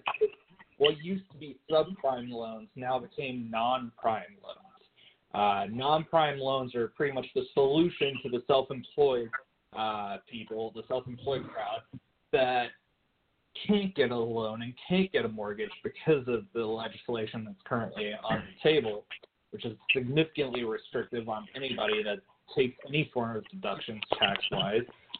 So now you're seeing people go to what's called a non-prime loan, which pretty much just takes into account the amount of money in your bank account and how frequently that money goes in. So it looks at cash flow, which, that's almost just as risky as what you used to be. But then again, those people are paying higher interest rates. I'm more of a free market kind of guy. I think that, they should let it go as long as the interest rate reflects the likelihood of the borrower repaying the loan. There's no reason, in my opinion, that the government should get involved. Joel, I want you to respond, but Josh, go ahead real quick. I would agree, especially with the last bit that Gabe said about the a free market way of thinking. When interest rates would work themselves out automatically in a free market system. When the government messes with it, that's the reason that we had the crash, in 2006, 2007, 2008. That housing bubble came because of inflated interest rates because of the federal government. And it could happen again if, the Fed is not careful. But, I absolutely agree that if we went with a more free market approach, it would be bumpy in the short term, but in the long term, which matters, it would obviously fix itself out for the better because of that. And I'm going to say something before Joel responds. I want Joel to respond, but I will say something. And I'm a registered Republican. George W. Bush made our fucking party look like a fucking clown show. This guy, he's the reason. Him and Barack Hussein Osama, the Muslim from Kenya, he wasn't the fake, the phony, the worst president in history, Obama. But here's what I want to get to, is what pisses me off, is that yes, Obama, bailed out the big banks, left a lot of the small banks and the small businesses hanging, but Bush set this shit up. Bush had poor leadership around him. I don't see President Trump setting the American people up, and I don't see President Trump having the kind of poor leadership that would cause this sort of chaos and financial ruin like it did in 2008. I don't see another crash for at least 10 to 12 years. I could be wrong, but that's just my thought. I just see what Trump's doing, and there's a reason he has $1 billion with a B dollar. My driving out. There's a reason he has $1 billion empire with a B, because he knows how he's a great businessman. He's obviously made his mistakes just like anybody else, but he's always came out on top, and he's always prevailed in the end and made up for his mistakes and his errors, and he did very well. But I want to get your thoughts, Joel. I mean, I don't know. Just my opinion. Let me tell you something. I'm not a big fan of government intervention, but here's why the government needs to be involved in this. It's because real quick though. Real quick. It is said though that these loans for these homes are more regulated than they were. I'm not saying that they're not. What I'm saying is that the more they loosen it up, the closer we get to having problems. And they started out real strict, and it's loosening, and I don't know where the right place to stop is, but I'm just telling you, the more they loosen, the closer we get to a problem, and that's just how it works. So here's the thing, and this is, listen, I'm pretty libertarian about this. Let the government, kind of stay away for the most part. But there's some places where the government has to be the referee, and here's why. Because the banks are not loaning their own money. If the banks were loaning their own money, they would not need the government to tell them how to make the loan. But because the banks are loaning money that belongs to us and other people, and then because the federal government has to bail out the problem when the bank makes a mistake, the government has the right to tell them how to make their loans. And it's the same thing in California. We have a helmet law here. A lot of motorcyclists don't like wearing a helmet. But when most motorcycle riders don't carry insurance and then they crash and their brains splash all over the ground and we have to pay for it, the people paying for it have the right to call the shots. And that's just, it's the same thing in the stock market, when people put their money in and companies squander the money away. It's the same thing. And so the government, we need the government to be the referee in the situation, whether we like it or not, because we're using other people's money. Rory, do you mind if I respond to that real quick? Yeah, go ahead. Yeah, I guess my thought there would be, it's kind of a little bit of a red herring in the sense that you can't, it's a little bit of a hypocrisy to say that you're a free market but then be okay with interest rates. The problem is if you have interest, if the government gets to control interest rates, I understand with the current system, yes, the government should control interest rates, but the government shouldn't be bailing out banks And also, if they were loaning out, as they do loan out other people's money, if they were able to raise interest rates, hypothetically, you would also be getting a greater return on your savings. So you would have a higher interest back on your savings if they had higher interest rates. And then banks could be competitive with that and compete in the free market economy. When the government's involved, it creates a problem, period. Yeah.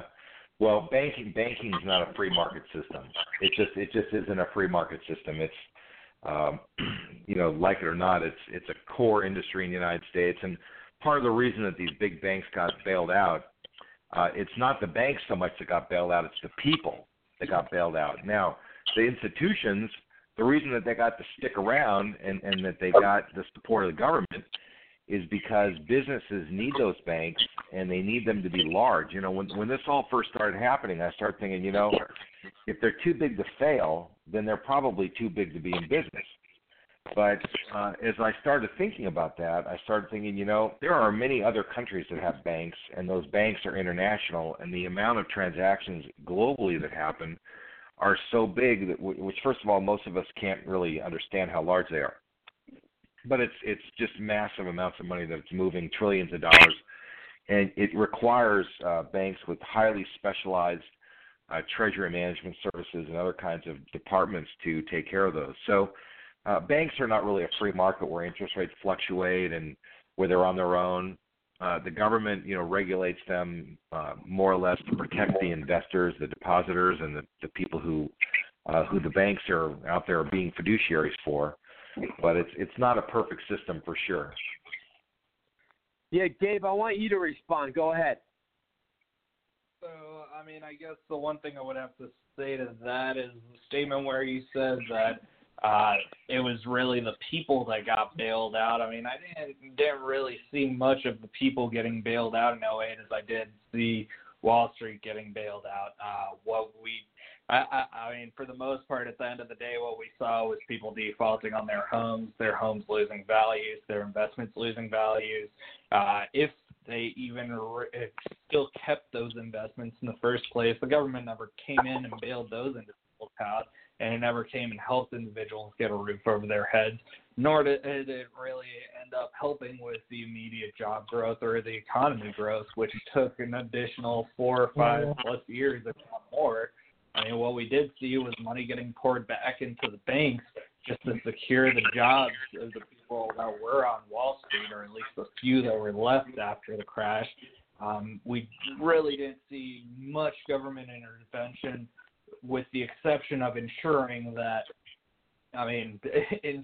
more and more regulations are put in place to almost it forced the banks to come up with different ways to cater to a certain crowd that, on its face value, its prima facie case was that there are certain people who just can't afford mortgages. So in reality, it was saying that here's a blanket solution. Find a different way around us to come and cater to these certain consumers and extend forward hope. And that's what they did. It's just like I was just telling us, non-prime loans are the exact same thing as subprime loans, just they changed 3 letters. But it's necessary because, there is still a pretty significant segment of the population that they can't afford homes. It's just the way that they calculate the mortgages now and what people can afford is inadequate. So I think I think if you are going to go the route and say, we do need government intervention, there are solid arguments to be had.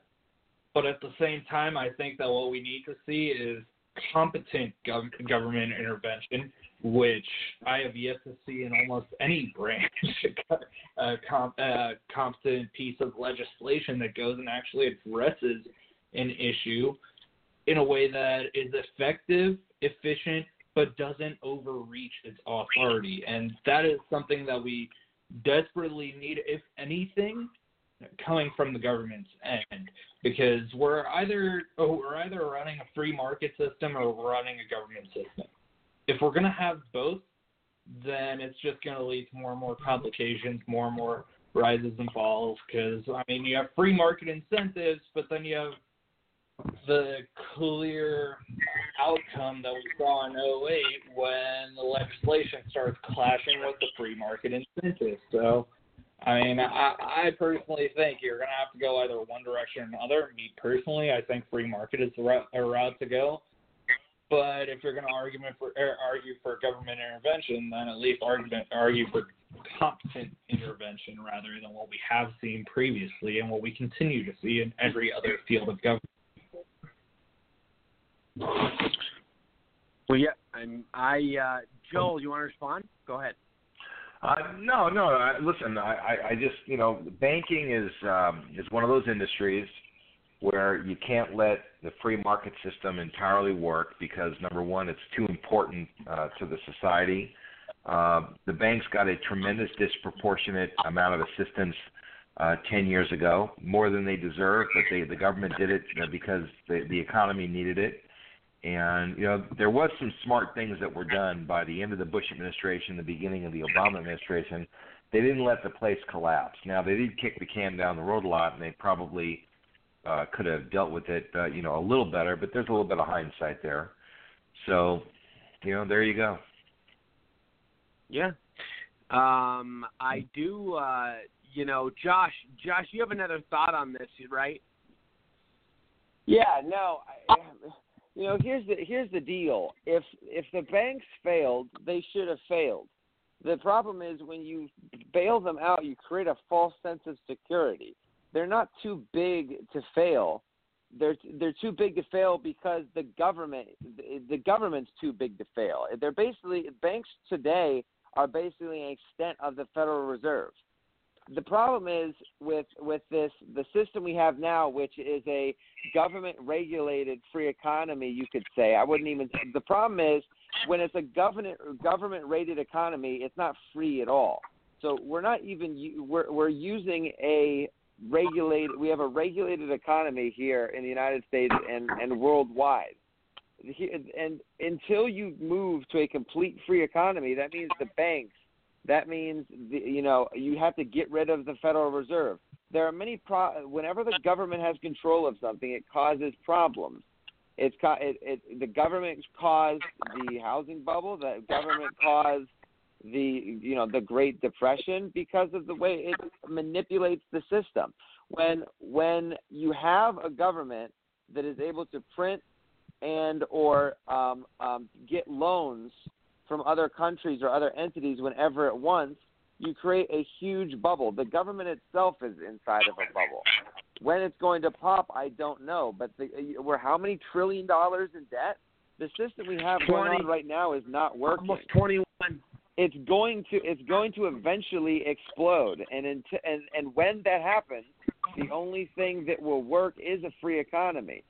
But it will explode. The problem is if we keep continuing going, the best we can do is pop it now. The longer we wait, the bigger the bubble gets. And the bigger it gets, the more obviously, to be honest, there's no way to pop the bubble now. It's going to pop when it pops. There's no way to let air out of it either. But, the idea that there's certain entities that need to be regulated, I think is personally absurd. Joe, respond to this. Go ahead. Well, listen, the reason that there needs to be regulation, and I'm not one that normally advocates for regulation, but there is limited regulation that's needed in certain sectors of our economy. And those are sectors where people are known to cheat and cheat a lot and do bad things.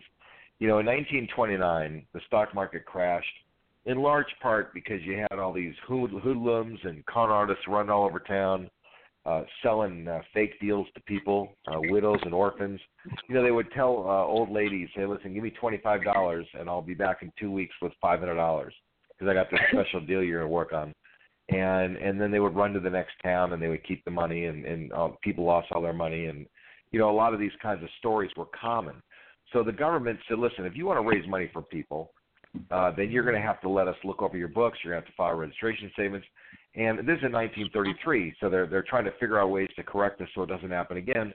And the entrepreneurs of the day show up and they said, listen, this is way too strict. This is not a good idea, what you're doing here. And this is a great example of the government working. The government said, you know what, maybe you're right, because the entrepreneurs told them, listen, if you enact all this legislation, require every company to get an audit, and every company to do all these papers, then we'll never be able to raise any money. We'll never be able to be innovative and all the things. And this is in 1933. And the government said, you know what, you're right. So they pulled back and they said, listen, if you get your money from wealthy people, well-heeled people, which are called accredited investors, then you're exempt from these rules. But if you just take money from regular folks, regular Americans, and what really is going on there is if the failure causes the government to have to take action, like put people on welfare and reimburse money, like the banks, they have to reimburse with the FDIC insurance and everything. When that happens, then the government absolutely has a right to step in. In your family, if somebody was doing something that caused your family grief, you have the right to step in and get it straightened out. And that's what the government does. And that's a reasonable time for the government to make some rules about how things work. You can't have the Wild West, in every part of our economy. It doesn't work. I mean, you got to have some rules. We have to have some system that works, and there has to be some referees. And granted, we're totally out of control in a lot of places. And I love that guy talking about that judicial override, the last guest, that the judges are stopping too many laws. He's right. You got to have some laws and you got to have some rules so we all agree how we're going to operate, and that's called regulation when it comes from the government. I mean, it's just what it is. Yeah, I will. Josh, you want to respond, or Gabe, or Gabe? Go ahead, and then Josh. I do want to respond to that. What I will say is, to a certain degree, yes, you do need regulation, but there is a certain point where there's too much regulation. I mean, right now, we can actually compare this to cryptocurrency because a lot of what you were talking about happened in the late 1920s with stocks. We're seeing with cryptocurrencies, just the modern-day version of it would be where exchanges disappear. There were blockchain exchanges with no person associated with the account. And for those of you not familiar with how crypto works, if you have Bitcoin on an exchange, you have it on that exchange's wallet. Technically, you do not possess that Bitcoin at that point in time until you download it to your own physical wallet. Until then, if it's on the exchange has your money and has your Bitcoin, and it is all theirs. So what we're seeing is a lot of people with blockchain exchanges, because there's hundreds of exchanges that are listed openly, probably thousands that are out there, and there's a number of which are designed around anonymity, and you don't know who runs these exchanges. They wait for days where all of a sudden there's millions in volume for one coin, and then all of a sudden the exchanges shut down. They take off with all of the money of all of the investors that went in that day, and just take off with money. I mean, I had an experience where that almost happened. I work with Electra, which some of you might be familiar with, which is a cryptocurrency. And in January 5th, when I first bought into Electra, there was an exchange called Coin Markets. Electra was pumping. They were getting about $7 million in volume. I was fortunate enough to be able to transfer in my money. The page was crashing, and I was able to withdraw it just in the nick of time before the exchange took off with everyone's money. To this day, nobody knows who ran it, and it's almost impossible to find out. So what we're seeing is the government isn't doing anything about it, but, I mean, you have free market and those that are credible that are kind of stepping up, and Binance is just doing phenomenal because of it. Coinbase is doing phenomenal because of it. People who are open about their identity so they can be liable for those events, then those people are doing significantly better. But meanwhile, people are doing their due diligence and they're looking at these other exchanges. And now you're seeing them start to ask the questions of, okay, if this exchange takes off, are they open about who runs it? Can we find out who's liable? We don't necessarily need new laws to make these people liable. Gabe, very well said. We only have about 2 minutes left. I do want to get Josh's last thoughts, and then I want to get Joel for 30 seconds, but we are running short of time. But we're going to get back into this whole discussion tomorrow because this is a big thing we all need to discuss. But Josh, go ahead. Final thoughts. Yeah, I'll hit this real fast because it's not very complicated.